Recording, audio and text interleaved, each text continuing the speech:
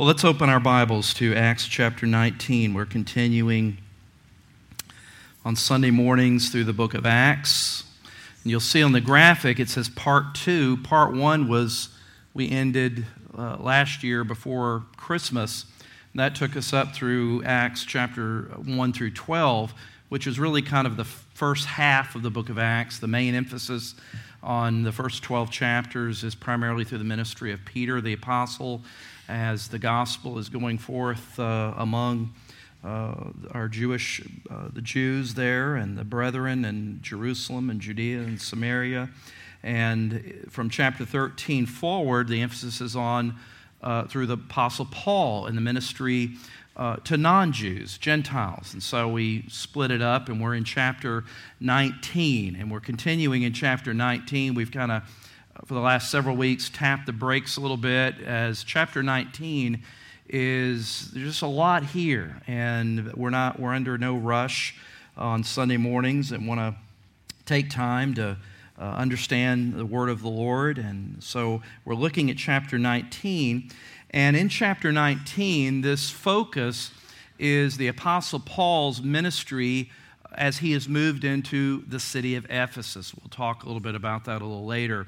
But in Ephesus, what we find in this chapter 19 is several elements relating to a spiritual awakening, a revival that took place, because it's pretty dramatic what happens here in this city. And you'll understand the strategy of the Holy Spirit in what was being done here in Ephesus a little later. But with this kind of backdrop of revival or spiritual awakening, I'll kind of use those interchangeably. Revival oftentimes is a term we use among believers who need reviving. You can't be revived unless you've been vived. That's maybe not but you get the idea. And so spiritual awakening oftentimes is a term that is used for both, but that is where people who do not know Christ come to saving faith in Christ. But I'm kind of using those interchangeably because we see both of those at work in chapter 19. In the first past 2 weeks, we spent a little more time just talking specifically about revival. We spent the first Sunday talking about an example of revival in Wales, there in Great Britain, the turn of the 20th century, of Evan Roberts and G. Campbell Morgan. And again, history is full of these awakenings. We know about the Great Awakening. There was a first Great Awakening in the 18th century, and there was a second Great Awakening in the 19th century, and there's been multiple seasons of revival that God has had in His church. There's also been some false revivals. There's been excesses and things like that, but we should never allow the false to hinder us from the true, correct? So we want to make sure that we're always looking at Scripture and making sure that we're examining line upon line and precept upon precept and judging it not by the ecstatic manifestations, but always looking and say, what does Scripture say? How does this judge against the Word of God? And that's always our standard, not through even miracles and manifestations as maybe as those might be true and biblical, but we want to, again, what does the Word of God, how does the Word of God help us stay in the lane of balance? There's a definition that and again, I'm not going to belabor the introduction, but as refreshing our minds, one definition of revival that I'm using again this week is from Richard Owen Roberts. I know years ago he was here, I believe, and he's probably written some of the greatest accounts and studies on the history of revival and what biblical revival is, Richard Owen Roberts.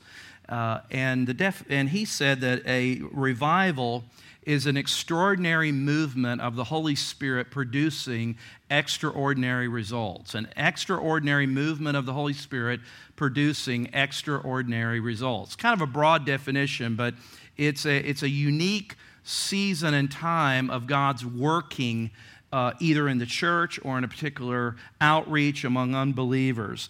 And what we are looking at in the book of Acts as we continue to every Sunday unfold how the Holy Spirit is working in the book of Acts really flows out of chapter 1, verse 8, when Jesus, after his resurrection and he was with the disciples, he said in Acts chapter 1, verse 8, he told them when he was telling them to go and wait in Jerusalem where they will be empowered, he said, "But you will receive power when the Holy Spirit has come upon you." They already had the Holy Spirit, but this was an empowering of the Spirit that we would see in chapter 2 on the day of Pentecost. And Jesus says, "But you will receive power when the Holy Spirit has come upon you." And why do you need this power? Why do we need this power? Is because you will be my witnesses in Jerusalem and all Judea and Samaria and to the end of the earth. So where we're at in this looking at the book of Acts in chapter 19 is we're seeing the fulfillment of that last part where the gospel is going to the end of the earth. It's going beyond Jerusalem, Judea, and Samaria, the region around that area in the place of Jesus' life and ministry and Paul. Now it's being extended into the world, we might say it. And so we talk about the book of Acts. Maybe as you have your Bible, it might say the Acts of the Apostles, but the book of Acts is really the acts or the actions of the Holy Spirit. The Holy Spirit is the prominent one who's playing the prominent role, using his followers, using his disciples, the apostles, using even us. Acts chapter ends in chapter 28, but we are living in Acts chapter 29 because the gospel is still advancing. The gospel is still moving forward. The work of Christ is still advancing, and we are a part of that. So Acts 29, which is not in your Bibles, but we are living Acts 29, if we want to look at it that way. We are seeing and still operating as the commissioned people of God by Christ. And so where we're at in Acts chapter 19 is the Apostle Paul and his ministry in the city of Ephesus. And here, the last few weeks, we've been looking at 5 elements of this great awakening, this spiritual awakening that is happening here in Ephesus. Last week, we looked at the first one, and that was a manifestation of God's presence in verses 1 through 9, where there was this empowerment of the Holy Spirit upon these followers of John the Baptist, who not only heard about John the Baptist and the ministry of John and the baptism of repentance. And so the Apostle Paul was used by God to kind of update them and bring them up to speed with what God was doing since Pentecost and the outpouring of the Holy Spirit. And the Holy Spirit had this dramatic outpouring among these followers here. And it's easy to get sidetracked in what happened there. Of course, it says that they began to speak in tongues and prophesying, and that's very similar to that's what happened on the day of Pentecost, right? And it happened again in Acts chapter 8. It happened again in Acts chapter 10. And so this connection with this empowerment of the Holy Spirit of God's church, they are now kind of brought in on that. But let's not, while we may not know exactly what those tongues and prophesying was, if we think it's a continuation of what God did in chapter 2 on the day of Pentecost, it's my preference or my understanding is probably the ability to speak languages, because that's what happened there in Acts chapter 2. But Christians can argue about all that, but it misses the point. The bigger point is really the lasting fruit, not the sign gifts. We get focused on that, but the lasting fruit is what came about, and what came about from that is that the Word of God began to spread widely through this manifestation of the Holy Spirit. The Word of God, and people were hearing the Word of God, and they were coming to faith in Christ. That's the lasting fruit. That's the lasting, if we could call it, that's the lasting and most important sign of a genuine work of the Holy Spirit, is that the Word of God is going forth and lives and hearts are being changed. So we look at the manifestation of God's presence last week, and this morning we want to look at 2 more, and we're going to look at the demonstration of God's power and also the magnification of the name of Jesus. These are, again, 5 elements, 5 marks, if you want to call it that way, when there is revival or spiritual awakening. I wouldn't say it's the only thing and it's limited to these 5 areas, but in chapter 19, you see these 5 illustrated here in this chapter. And so, as I said, we're just kind of tapping the brakes a little bit and as we go through Scripture, and we want to look at a little more detail in chapter 19. So look with me in verses 11 through 17. We're gonna read that in just a minute. But we want to see the second mark or evidence of spiritual awakening that takes place in Ephesus. And we see the second mark is a demonstration of God's power. A demonstration of God's power. The Bible clearly affirms and teaches the existence of Satan, demons, evil. This is not going to be that type of study per se, but the Bible teaches that very consistently. In the Old Testament and the New Testament, it's taught the existence of Satan, the devil, demons, evil workers, and those that operate under evil control of Satan. Even in the teaching and the life of Jesus, it's clearly taught. Think with me that in 3 of the Gospels, as Jesus began his ministry, the very place that he began his ministry after his baptism by John the Baptizer, his cousin, that the Holy Spirit, the Bible tells us, led him, drove him into the wilderness where he would be tempted by Satan.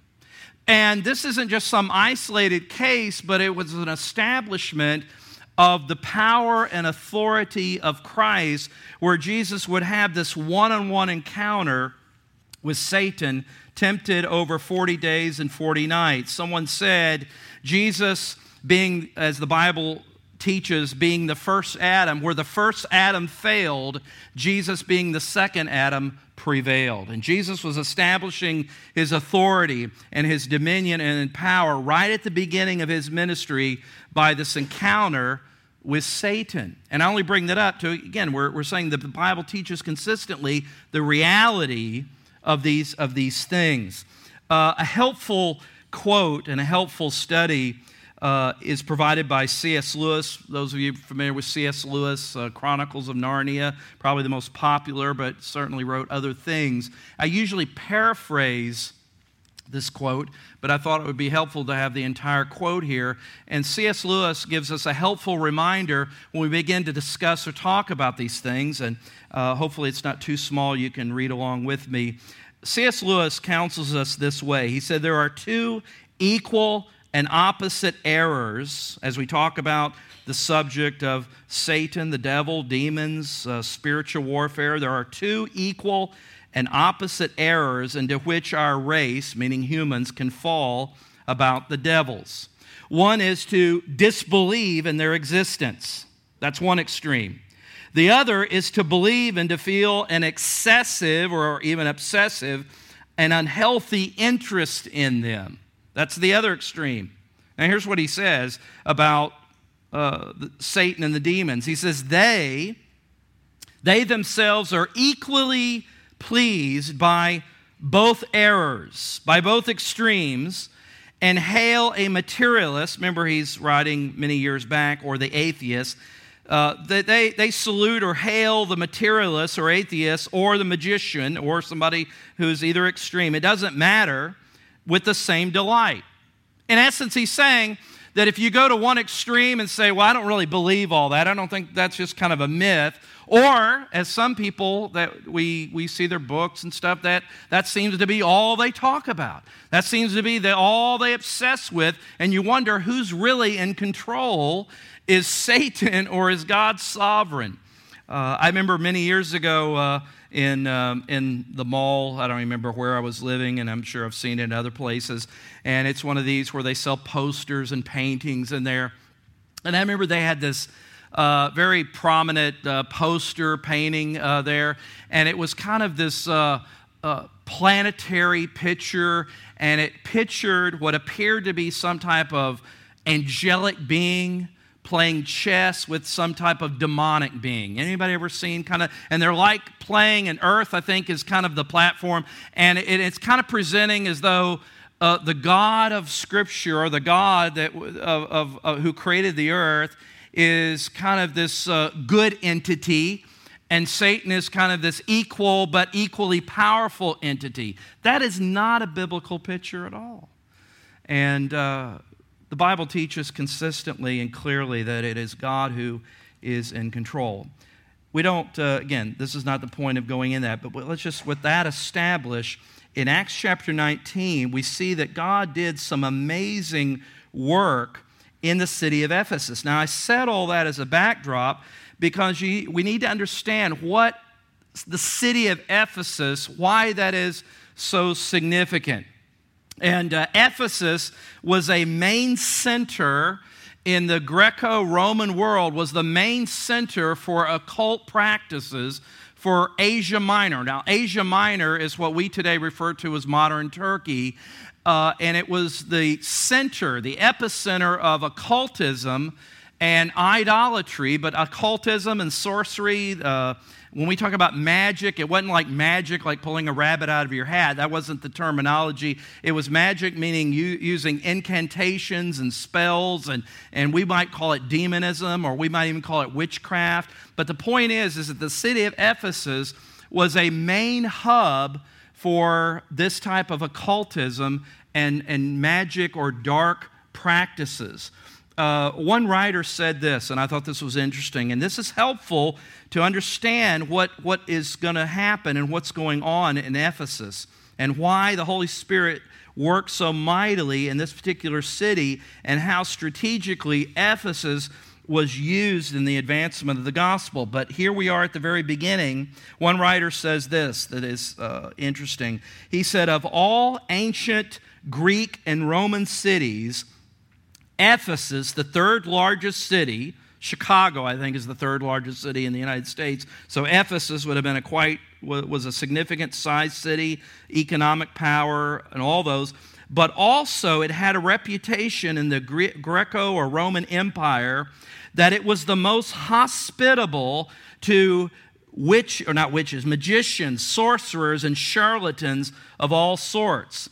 So when we come to Acts chapter 19, with this as a backdrop, and we see what takes place here, we see how this spiritual awakening or revival that took place in Ephesus, a city that is saturated, obsessed, identified with the occult, was a demonstration of the power of God. God was in no way intimidated by all of this that Ephesus had this reputation for. Interesting side note, don't have a slide or anything on it. Sometime look at in Revelation 2 and 3, you have the 7 churches of Revelation. You know the first church that is mentioned in Revelation 2 is the city of Ephesus. And when you study history, you find that all the other churches, Sardis, Laodicea, all those other churches, the other 6 churches, were all started or planted out of the church of Ephesus. So Ephesus became not only a center of the gospel, but it became also a place in which missions and church planting throughout what we would call modern-day Turkey, that the gospel went above and beyond out of Ephesus. So not only is it a stronghold for the occult and Satanism, but God has other plans. He's not turning it over or leaving it in Satan's hands. He has a purpose and plan for what he does in Ephesus. And so I think that's helpful as we look as a backdrop at how Ephesus was a hub for all of this occult, but also that God saw it as a place, a hub, in which the gospel would go forth from planting and establishing a mighty church. Now let's look at Acts 19 and continue in verse 8, and notice with me the confusion that's here. The Bible reads, as we look at this passage, that Paul entered the synagogue, and for 3 months spoke boldly, reasoning and persuading them, that is, Jews that are living in this Gentile area of Ephesus, reasoning and persuading them about the kingdom of God. But when some became stubborn and continued in unbelief, speaking evil of the way before the congregation, Paul, he withdrew from them and took the disciples with him, reasoning daily in the hall of Tyrannus. This continued for 2 years, so that all the residents of Asia heard the word of the Lord, both Jews and Greeks. Notice just here that how Satan is already trying to stir up opposition, dissension, rebellion, confusion, keeping people from hearing and disrupting the advancement of the Word of God. He is not interested in the truth. You remember what Jesus said in John 8:44 and said how the devil is a murderer and a liar from the beginning? One translation, we know it, but how that he only speaks lies.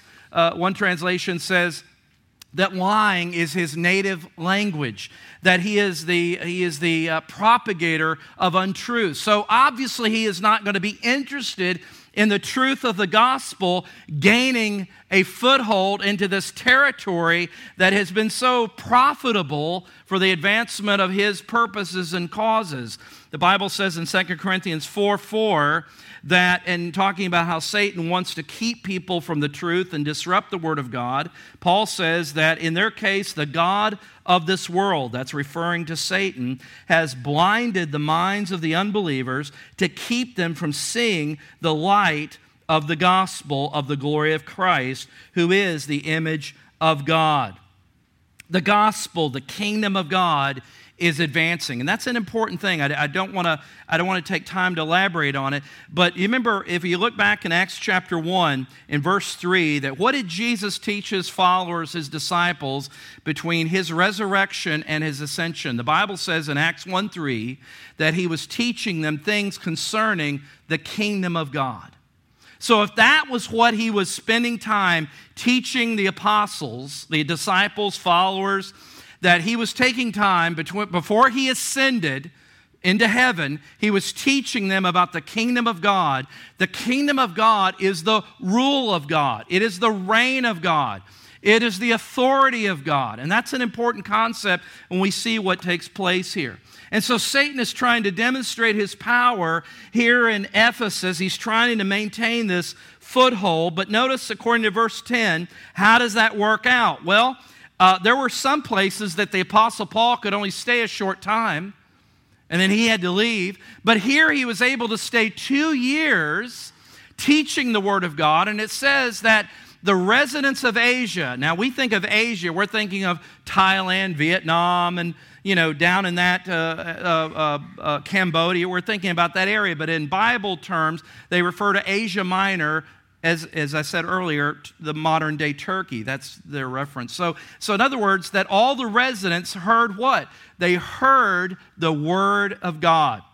So already at the beginning, Satan and his demons and those who are abiding by his pushback of truth, how's that? What are they doing? They're pushing back. They're resisting. They're not interested in the gospel, but it's already not working out. Already they're seeing signs that things are going to change because the Word of God is advancing forward and the kingdom of God is advancing forward. That's an important thing to keep in mind here. But there's a confrontation in verses 13 through 16.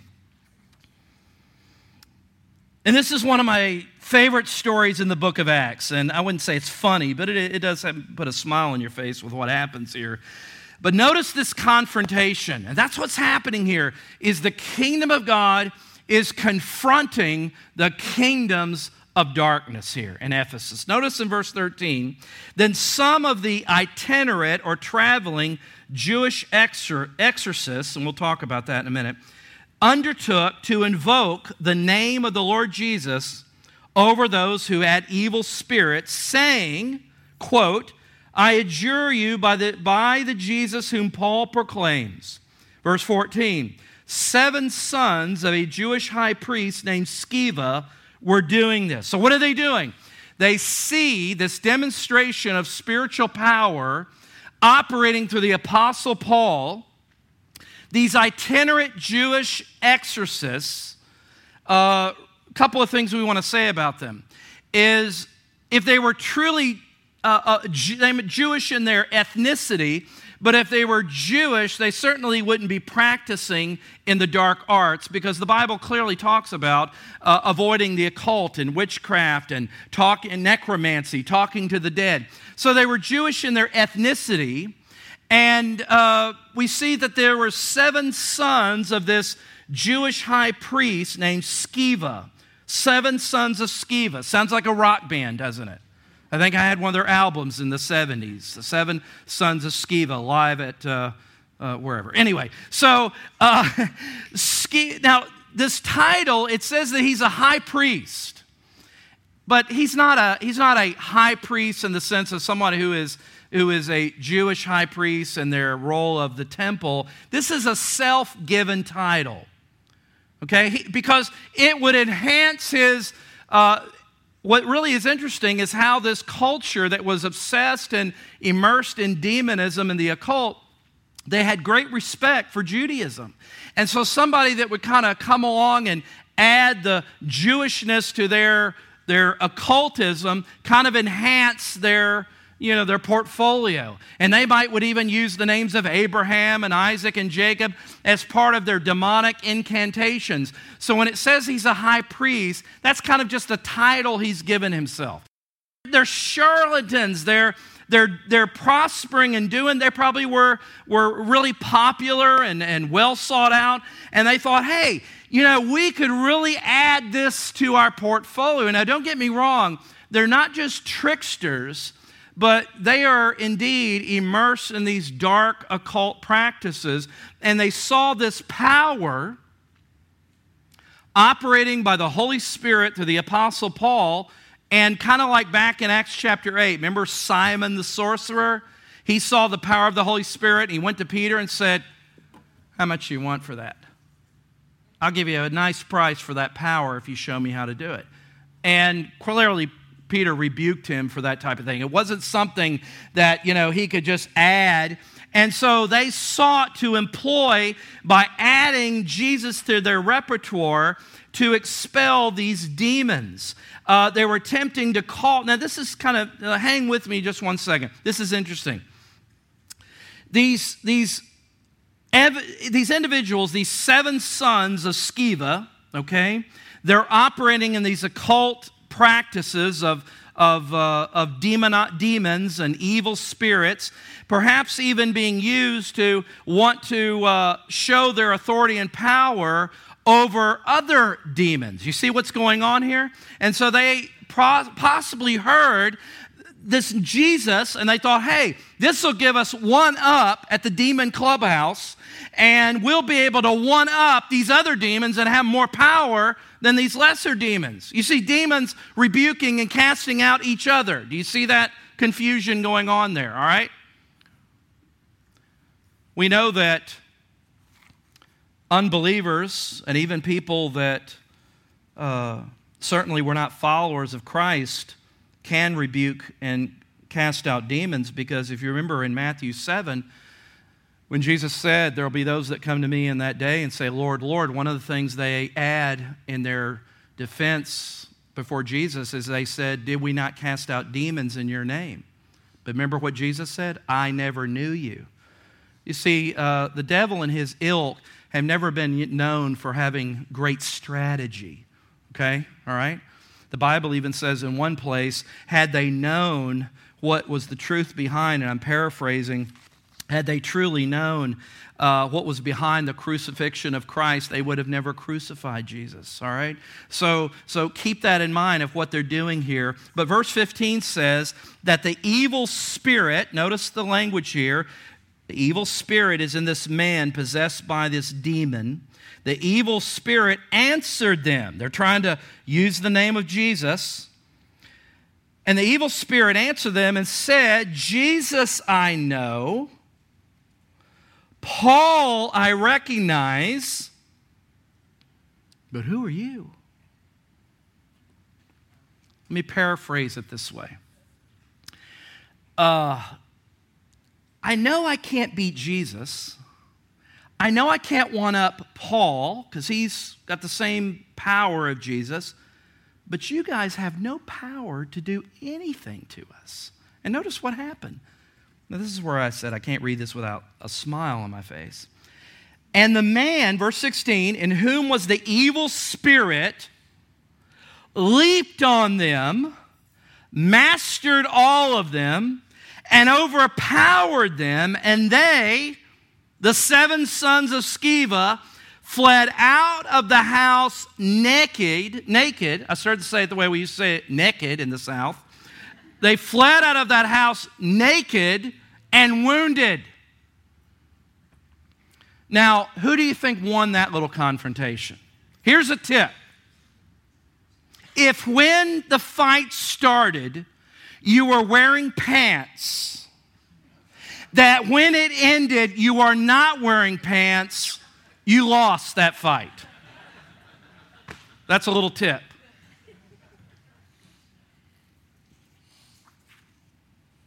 You see what's happening here? And it's no coincidence of why this confrontation, because as we go on, we're going to see that this wasn't just some isolated confrontation, but that lives were starting to be transformed by the gospel so much, as we'll see next week possibly, or in a couple of weeks when we get to that place, is that the culture, the city that was tied into this demonism, this occultism, to where even the finances and the economy that made money off of all the stuff, kind of like, a Spencer's gift shop in the mall. We were going, where were we? We were at the mall, walked by there, and I said, that's where every teenager buys their first, or guys, maybe I'm sure buys their first love gift to their sweetheart at 14 or 15, Nobody ever bought a girlfriend a gift in Spencer's, guys. Come on. All right? The mood ring or whatever, whatever was the deal back in 1943 or whatever. All right? So what is happening here? God is moving forward through the gospel, the kingdom of God against the kingdoms of darkness. And as people said this in a negative way in the NIV and later in the verse, that these people, this Paul and his followers, are causing a great disturbance. That is a great definition of what spiritual awakening and revival should do. It should cause a great disturbance with the kingdoms of darkness. Look at verse 18.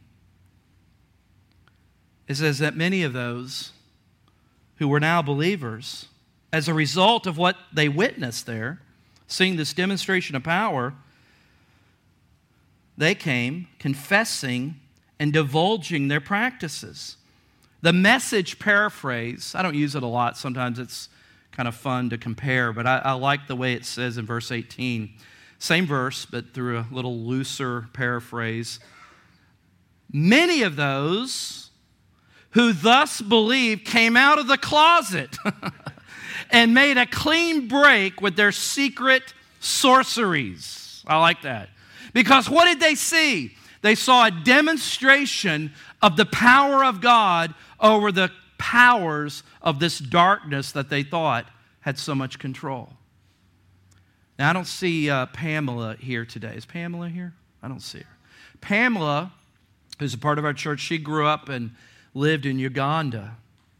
And she has stories of growing up where these supernatural acts were just regular, common, daily life. See, in our Western world, where we're much more logical and methodical and scientific, it kind of makes us nervous talking about these things. But there are cultures, Latin America and different parts of the world, in which these type of dark occultic practices, even the syncretism, you know what I mean by syncretism, where it's a mixture of Christianity and it's a mixture of this and a little bit of this and a little bit of that, but it clearly is a demonism or occultism, and I know there's various terms for that. And so people grow up in that kind of environment, but the bottom line, the power, or I should say the energizer behind that is Satan and the demons. But what Jesus is establishing here, there's a scripture, I believe, over in Luke 14, when, and I don't have the exact reference, but you can look it up. You remember the time when the Pharisees were accusing Jesus that he himself was demon-possessed? That's why he was casting out demons. Do you remember kind of roughly that? And he said, he said, that doesn't make sense. Why would Beelzebub, why would Satan destroy his own kingdom? But this is the phrase he uses there, and I believe it's Luke 14, 11 down somewhere there. He says, when you see the Son of Man casting out demons, you will know that the kingdom of God has arrived. That's a great verse. What is he saying? Here's my Message translation. When you see the Son of Man casting out demons, you'll know a new sheriff is in town. Why? Because Jesus is a superior, I wouldn't even say superior power as if there's a competitive power. The kingdom of God is the rule of God. We've been talking about heaven on Wednesday nights. We've learned that this new heaven and new earth, God has never relinquished ever this earth or any part of his creation to the devil's control. What did Jesus come to do? He came to rescue and recover that which belongs to him. Hello? All right?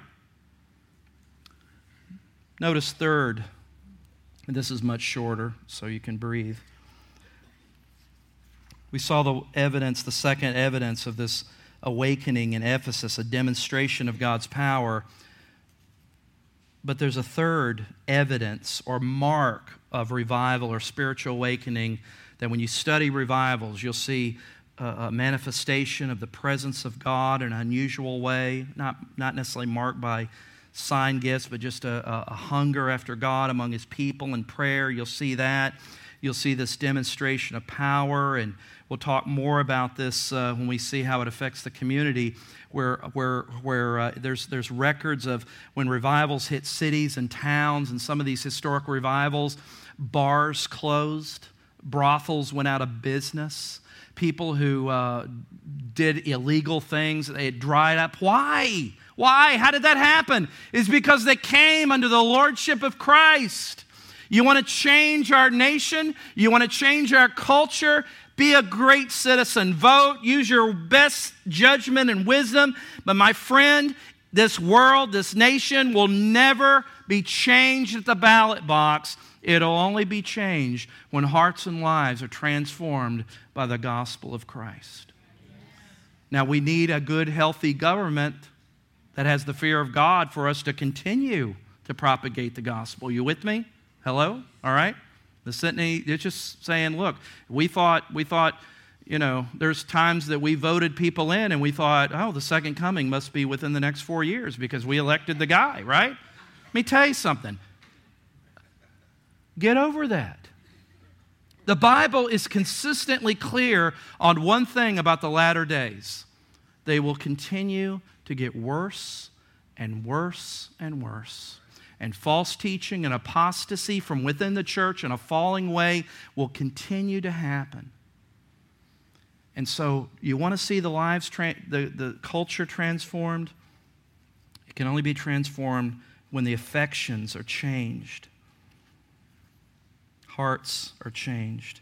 And so what happened? Verse 17, the third mark of this spiritual awakening we see in Ephesus is a magnification of the name of Jesus. You see, these demons and their ilk, they were trying to suppress the advancement of Jesus, weren't they? Isn't it amazing that everything they try to do to push their evil agenda, Romans 8:28 is always in effect. For God works all things together for good to those that love him and are called according to his purpose. Remember what Joseph said? He told his brothers, you meant it for evil, you bunch of scoundrels. He wouldn't let them off the hook. But God, two great words in Scripture, but God, always, as Tony Evans says, is bigger than the bad. Bigger than the bad. And so what happened here is that, and this, see the word this there?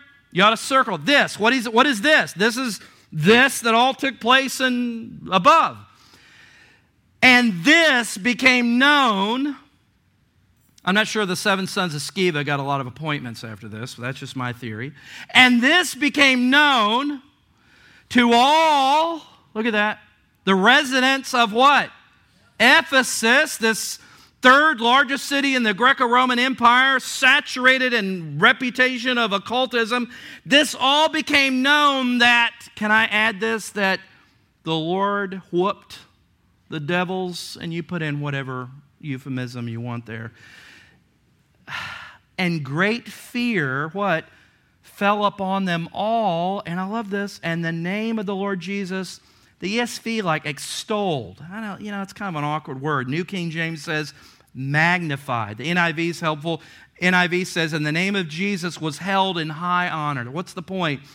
Is that the name of Jesus was magnified. The name of Jesus was lifted high. The thing that the enemy sought to destroy, he wasn't going to give up 1 inch of territory. You notice how the territory is claimed? There's a lot of goofy things that people who teach spiritual warfare have done. I've read about things where people have rented airplanes and flown over cities to cast out devils. You don't need to do any of that.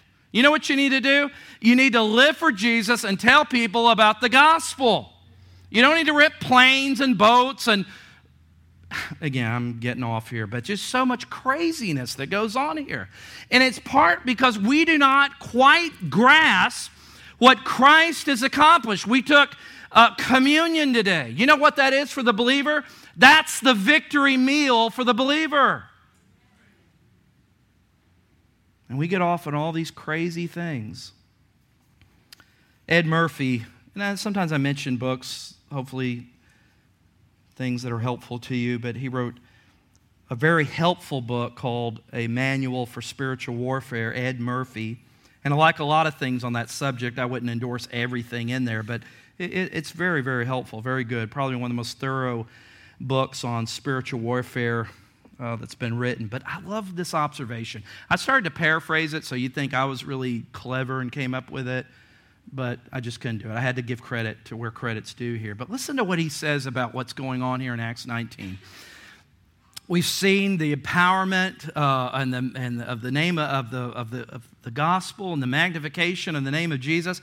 Listen to what he says about this whole situation. He said, in the case of these Jewish exorcists, the demons reveal their stupidity. He says they shoot themselves in the foot, to use a common saying.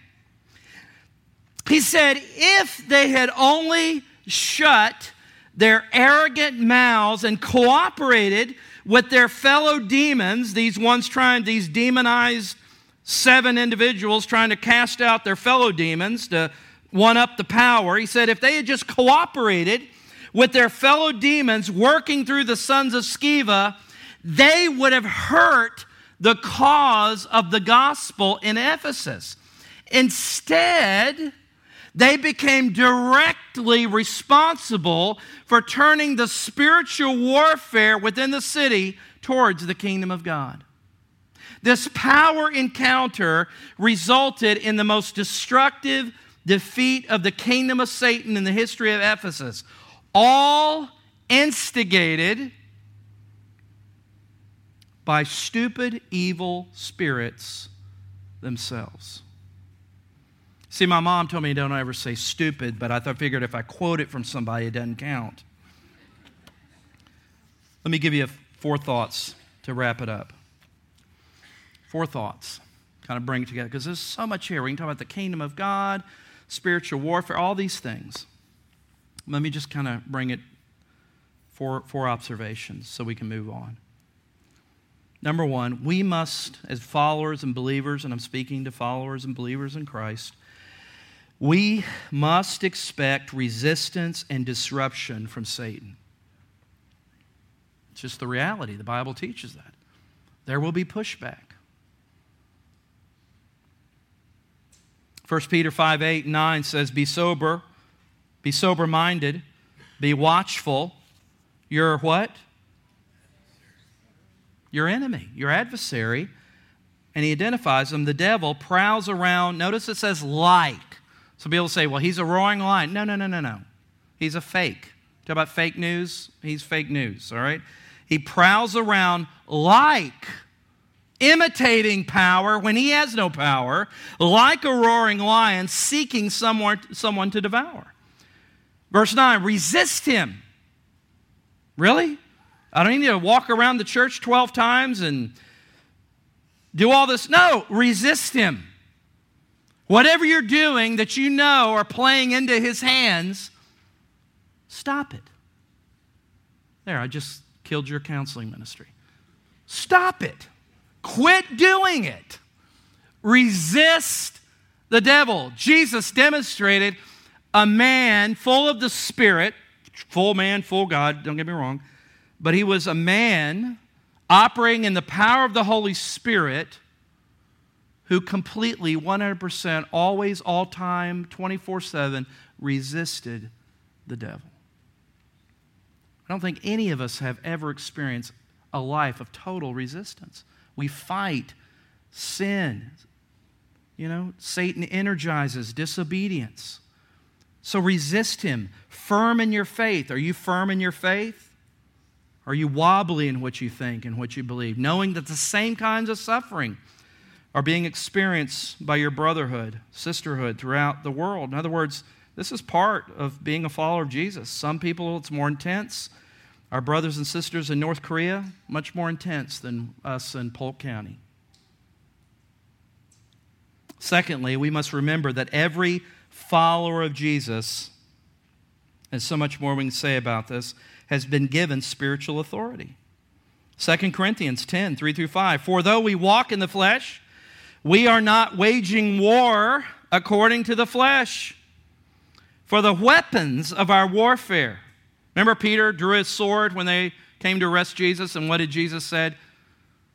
I say Peter had a conceal and carry license. That's a joke. Breathe, okay? Come on, people. Work with me. Jesus said, put it away. Why? For my kingdom is not of this world. And he didn't say, and some people took that as saying, see, we shouldn't care anything about, no, he's saying its origins. The origins of my kingdom are not of this world. You're not going to fight it through these kind of means. So the weapons of our warfare are not of the flesh or carnal, King James says, but have divine power to do what? Destroy strongholds. Ephesus was a stronghold. Paul says, we destroy arguments and every lofty opinion raised against the knowledge of God, and do what? Take every thought captive to obey Christ. How do we do that? Jesus says, I give you authority. Matthew 28, in that Great Commission, I give you authority to preach and make disciples. He's given us that authority. So much more we can say about that. Thirdly, we must never fear the enemy, always remembering that he has been defeated. I said the Lord's table is a victory meal, right? Colossians 2:15, look at this. If you're not marking these or referencing these, you're doing yourself a disservice, because these are power verses that you need to have in your arsenal. Quick reference, Colossians 2:15, that Jesus at the cross, that's what Paul's talking about there in Colossians 1 and 2, that Jesus has disarmed the powers and authorities, and right above that he says at the cross he disarmed the powers and authorities, and he made a public spectacle of them, triumphing over them by what? The cross. 1 John 3:8, whoever makes a practice of sinning, doesn't mean when you sin, but you make a practice of sinning, is of the devil. For the devil has been sinning from when? From the beginning. When's the beginning? The beginning, right? But look at this. The reason the Son of Man appeared, why did Jesus come, was to do what? What does it say? To destroy the works of the devil. And the last, number 4, belief belief in God's sovereignty does not mean that we are to be spiritually passive. This is a spiritual battle that we must fight. Think about probably the most compact teaching on spiritual warfare in the New Testament, in Scripture, is found in what book? Where does it say put on the full armor of God? What book is that? The book of Ephesians. Who are the Ephesians? They are the church in Ephesus. And isn't it interesting that the place that Paul would write the most concentrated and full treatment against spiritual warfare would be where? In a place that was identified with such spiritual battle. It's here, with that in mind, writing to these former occultists, writing to these former soothsayers and practitioners in the dark arts who, as we see towards the end of Acts 19, came and burned all their stuff. I don't know if they had Ouija boards, but they burned all that stuff. If you got a Ouija board, get rid of that garbage. Don't be playing around with that nonsense. That's free. But with that in mind, of what you know about Ephesus, listen to these words by Paul now in Ephesians 6, verse 10. He says, "Finally, my Ephesians, be strong in the Lord and in the strength of His might. Put on the whole armor of God, that you may be able to do what? Stand against the schemes, the wiles, the strategies of the devil. For we do not wrestle against flesh and blood, but against who? The rulers, against the authorities." Remember, again, he's not talking about your mother-in-law, your in-law, or the outlaw. He's not talking about any of those people. He says we don't wrestle against flesh and blood, but against the rulers and against the authorities, against the cosmic powers over this present darkness, against the spiritual forces of evil, where? In the heavenly places. That means above the earth. Therefore, take up the whole armor of God. Why? That you may be able to stand, that you may be able to withstand in the evil day, and having done all, to stand firm. This morning, as I was going over my notes again, I went over, and if you have your Bibles open, just flip over to the book of Revelation, chapter 2. I just want you to see this, because this is the church at Ephesus. And as I said earlier, not only was it a strategic megacenter for evil, but as a result of what takes place in chapter 19, by the power of God changing lives and the culture, we see Ephesus turned into a mega strategic center for the advancement of the gospel in that world. Churches planted, missions, all that coming out of Ephesus. And that's why it's listed first here in Revelation chapter 2. But notice this, with all this in mind. Okay, I'm closing. I'm coming in for the landing. I've signaled the tower.